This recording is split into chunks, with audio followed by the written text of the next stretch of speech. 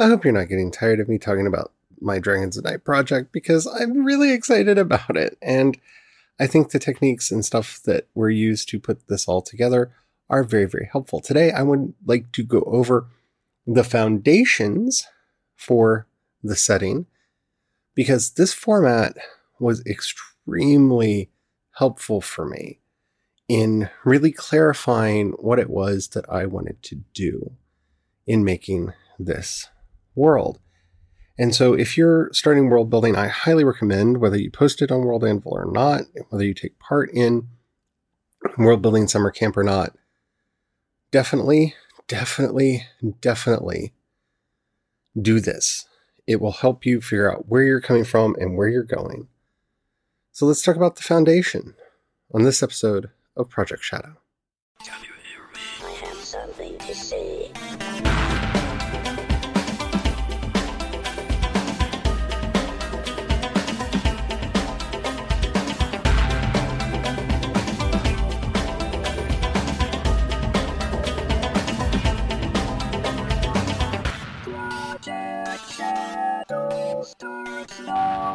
Hello everyone, how are you doing today? My name is Charlie. You might know me better as sci-fi fantasy writer C.E. Dorset, and today I'm talking about the foundation of Dragons of Night. And I can't express to you how excited I am about all this and everything going forward, and I hope that you are ready to come along for that ride. So these questions, if you haven't already asked them to yourself, you should, if you're working on your own project.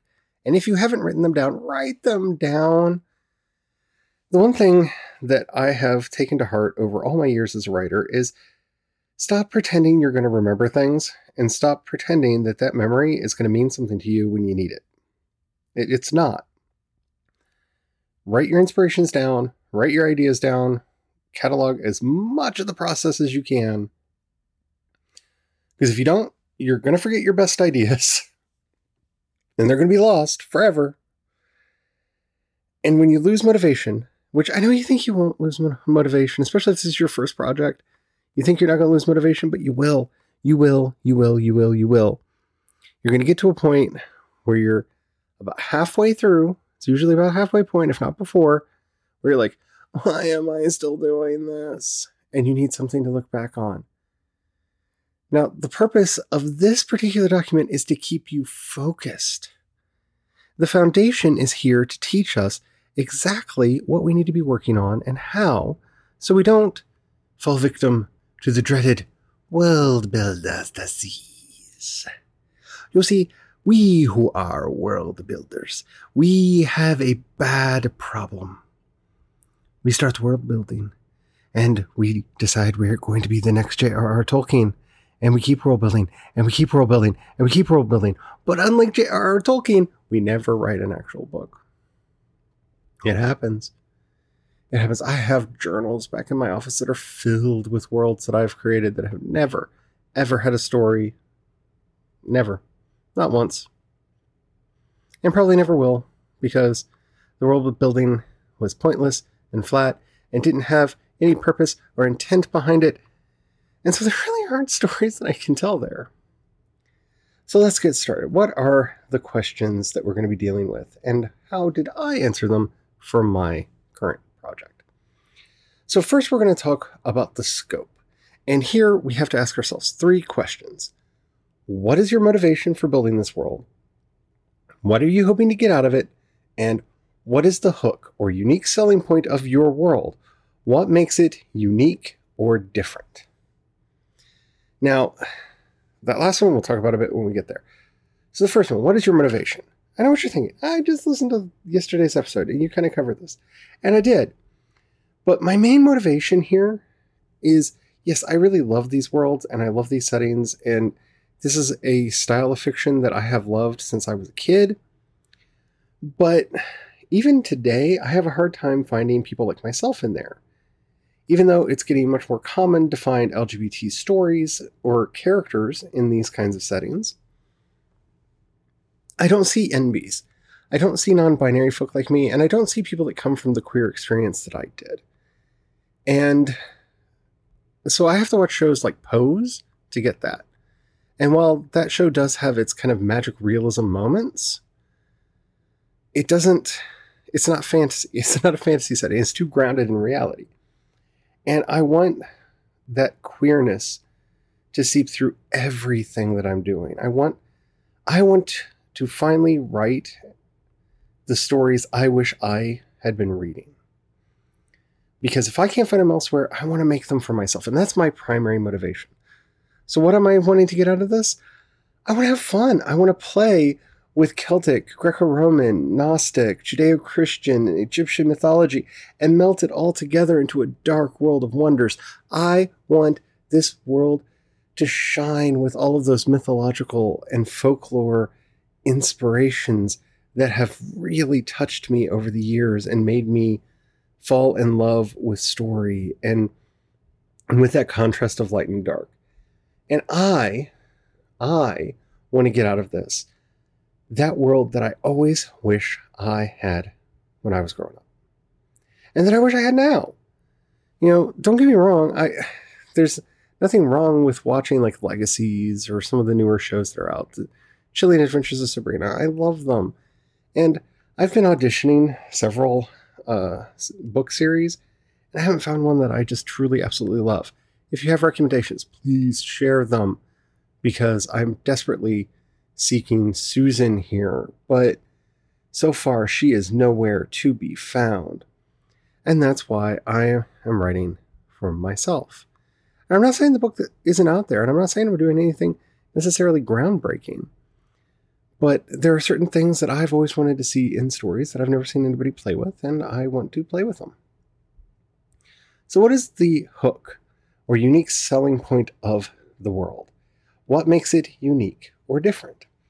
Now, this to me is where my mindset starts to get problematic, because, we have the problem of, is there anything ever actually unique in the world? Like, is there? Is there? No, there's not. Uniqueness is an illusion that we put over our work. Every story's been told before. The difference is in the world building. The difference between Jaws and Alien is the world building.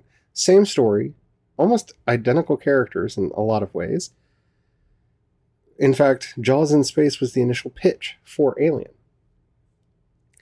But the world building is what makes those different, and what makes Aliens, the second movie, superior to all of the above. Because the world building is what gives the story flavor. It's the seasoning. It's the spice. It's what gives it flavor. And we need to be careful when we're doing our hook, when we're trying to think about our unique selling point, that we're just being honest with ourselves. For me, it's a world steeped in magic. It's not relegated to spells and wand work. Magic is integral to the world, to their world, as technology is to ours. It's going to take elements from magic realism and weave them into the story. And it's going to be that magical world that I've always wanted to see. And I never quite have. Because magic's always been like that thing over there. And it's also going to be, delightfully queer. Hopefully. Hopefully other people see it in there too.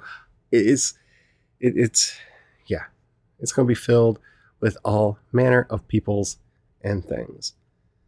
So the theme. What are the themes of the story? Theme is something that, if only the folks who did Game of Thrones would have paid attention to, we would have gotten an actually decent series, and it wouldn't have fallen flat on its face at the end. So for theme, we're going to answer 5 questions. What is the genre of the world? How does the world feel? What is the tone of the world? What is the character's agency level like? And what are the recurring themes which reinforce the genre, tone, and feel of your world? Now, this is important, especially if you're ever thinking about doing a series like I am, because these are basic series Bible ideas that you need to get down. Theme is a great place to mine for story. So once you realize what the theme of your work is, then you can pull almost an infinite stories out of it. And the reason that's important is this is where, and I am loath to say she who shall not be named's name anymore after her little transphobic rant, but this is, as I pointed out in the past, because it's such a good example, the difference between the Harry Potter and the Fantastic Beasts movies is Harry Potter has a theme, it has a consistent theme, and has a theme that permeates the entire world and feels integral to it. That theme gets lost in the Fantastic Beast movies. It doesn't feel like they're a part of the same world. Sharing world building is not what makes something happen in a contiguous world. There are themes that have to be there. For example, for something to feel like Star Trek, it needs to take place in the future, because, it really wouldn't be Star Trek if it took place exclusively in the Old West. I mean, that would be weird, right? But not only does it have to fit that genre requirement, it has to have some of the themes, right? Infinite diversity and infinite combination. It has to have an optimistic view of the future and this idea that we can improve. This is how Picard was able to make itself better than Discovery, and that Discovery forgot all that for a while. And Picard, even though it had its dark and grim dark crap in it, in the end, which is again still problematic, but in the end, it gets there and still has that optimism in the midst of the darkness. And so those Star Trek themes reemerge in the setting, in the story, and it makes it feel like Star Trek again. If you don't have the themes, if they're not carried through, it doesn't feel like Star Trek. That's what makes something feel like it takes place in a contiguous world. Because remember, fictional worlds are not real worlds. Fictional worlds are constructed. So the questions. What is the genre of the world? Well, we've talked about this. It's queer, dark, urban fantasy, filled with romance and mystery. How does the world feel? It's gothic at heart, both in terms of the literary genre and the subculture. It laughs at death while swaddled in darkness and mystery. And I really want that to come out in the story. So how does the feel relate to the tone? The tone of this world, as I've said before, it's going to be noble gray. It's kind of like Charmed meets The Chilling Adventures of Sabrina, but very queer. It's not a bright world. Everything's not wonderful and hunky-dory. There are problems here. And some of them are systemic and deep, and some of them are really, really big. But it's not a dark world in that, everything's not horrible. There are good things in it. So that's the gray part. The noble part means that good people can win out against evil. Good can triumph over evil. In a grim dark, there's no such thing as good, so it's all pointless. Like we saw in Game of Thrones, but ching. What is the character's level of agency? They're able to affect the world, but it takes struggle and it takes sacrifice. It's not as simple as just, this isn't Steven Universe, though I love that series where they can just stand up for what's right and right wins. It's a bit harder than that. What are the reoccurring themes which reinforce the genre, tone, and feel of the world? 1. Love conquers all. And I mean this in every kind of love. Because I think when a lot of people include love conquers all storylines, it's always, romantic love or erotic love. And while that's something that will be present in this setting, one of my favorite movies, and you don't come at me on this because I will come back, is Maleficent. And it's because of that theme that love conquers all, and it's that maternal love. And not only is it maternal love, but it's maternal love from an adoptive parent that conquers all. It's that found family love. And those are the kinds of stories that I love, to be quite honest. It's one of the things that makes Pose so good. It's one of those things that Downton Abbey eventually gets to in a lot of respects and makes it really powerful and makes it work really, really well. And so here we are. Love conquers all. The second is tradition thrives through change and dies through rote repetition. You see, I am, much to the chagrin of my husband and a lot of people in my family, quite a traditionalist. I like tradition. I do. I like learning about what my ancestors did. I like continuing those things, what we do for Christmas, what we do for Easter.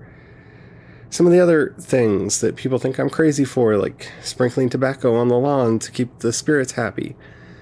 It's silly, and whether there are actually spirits out there, that's not the point. It's that connection to my ancestors that really means something to me.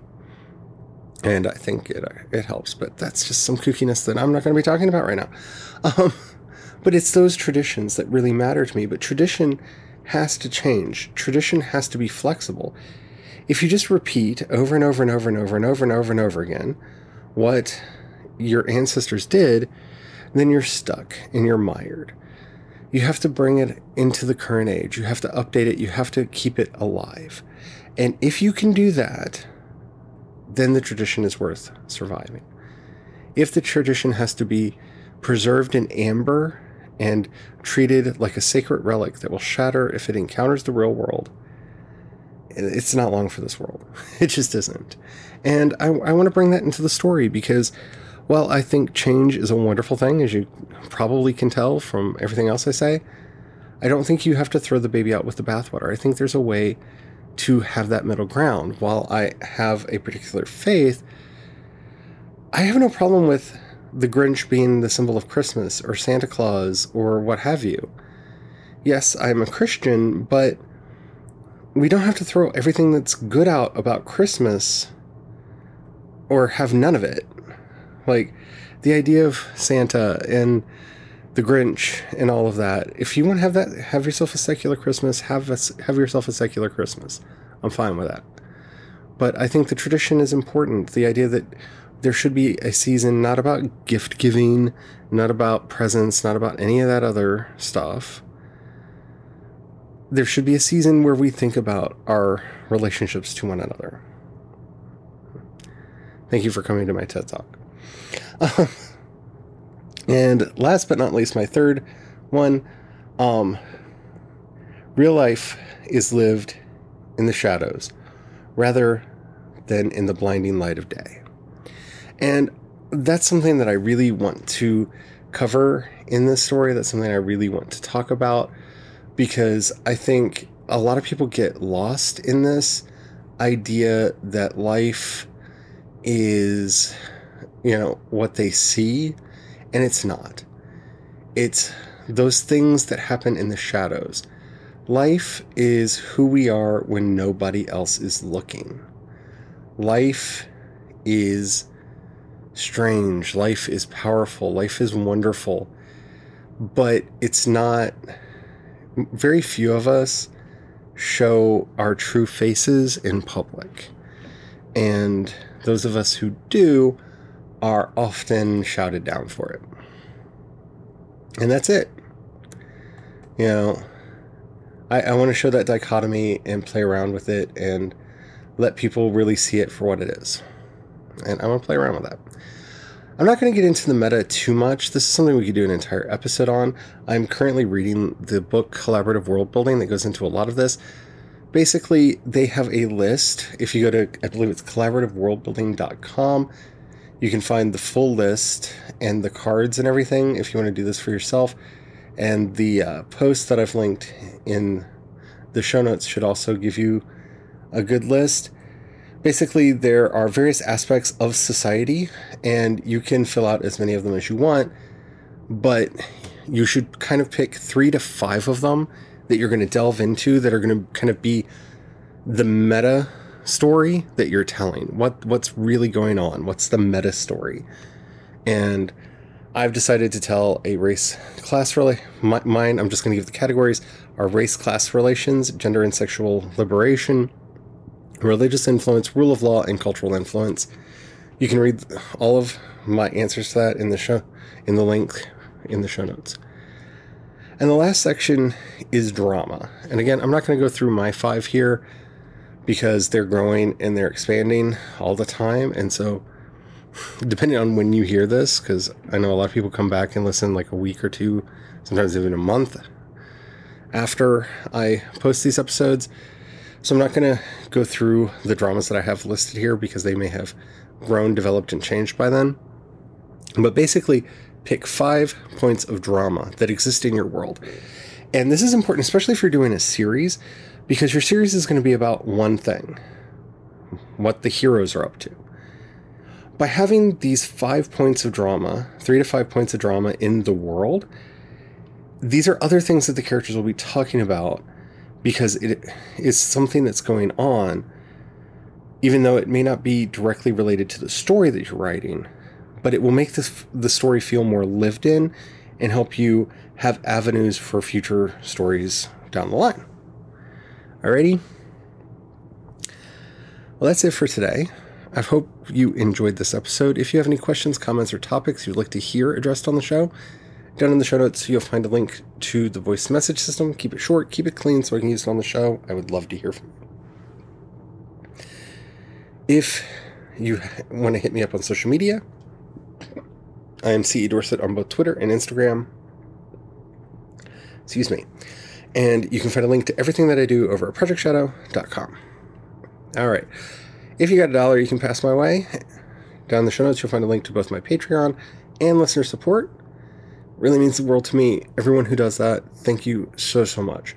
If you don't have any money right now or you don't feel like giving, that's perfectly all right. But if you know anybody you think would like anything that I do, please share it with them. That helps out more than you know. Just a reminder, this is the last week I'm going to be doing daily episodes for about a month throughout Camp Nano this year. I am going to be doing weekly episodes, so you know why you're only going to be getting one episode a week through that. And it's going to be an experiment, so I'd really like to know what you guys think about it, because I'm trying to find the right format for y'all and for me and to make it all work. Okay? All right. I think that's it. Thank you so much for listening. If there's anything I can do to help you out, do let me know. Yeah. Until next time, stay well, stay safe, and don't forget to have the fun. Bye.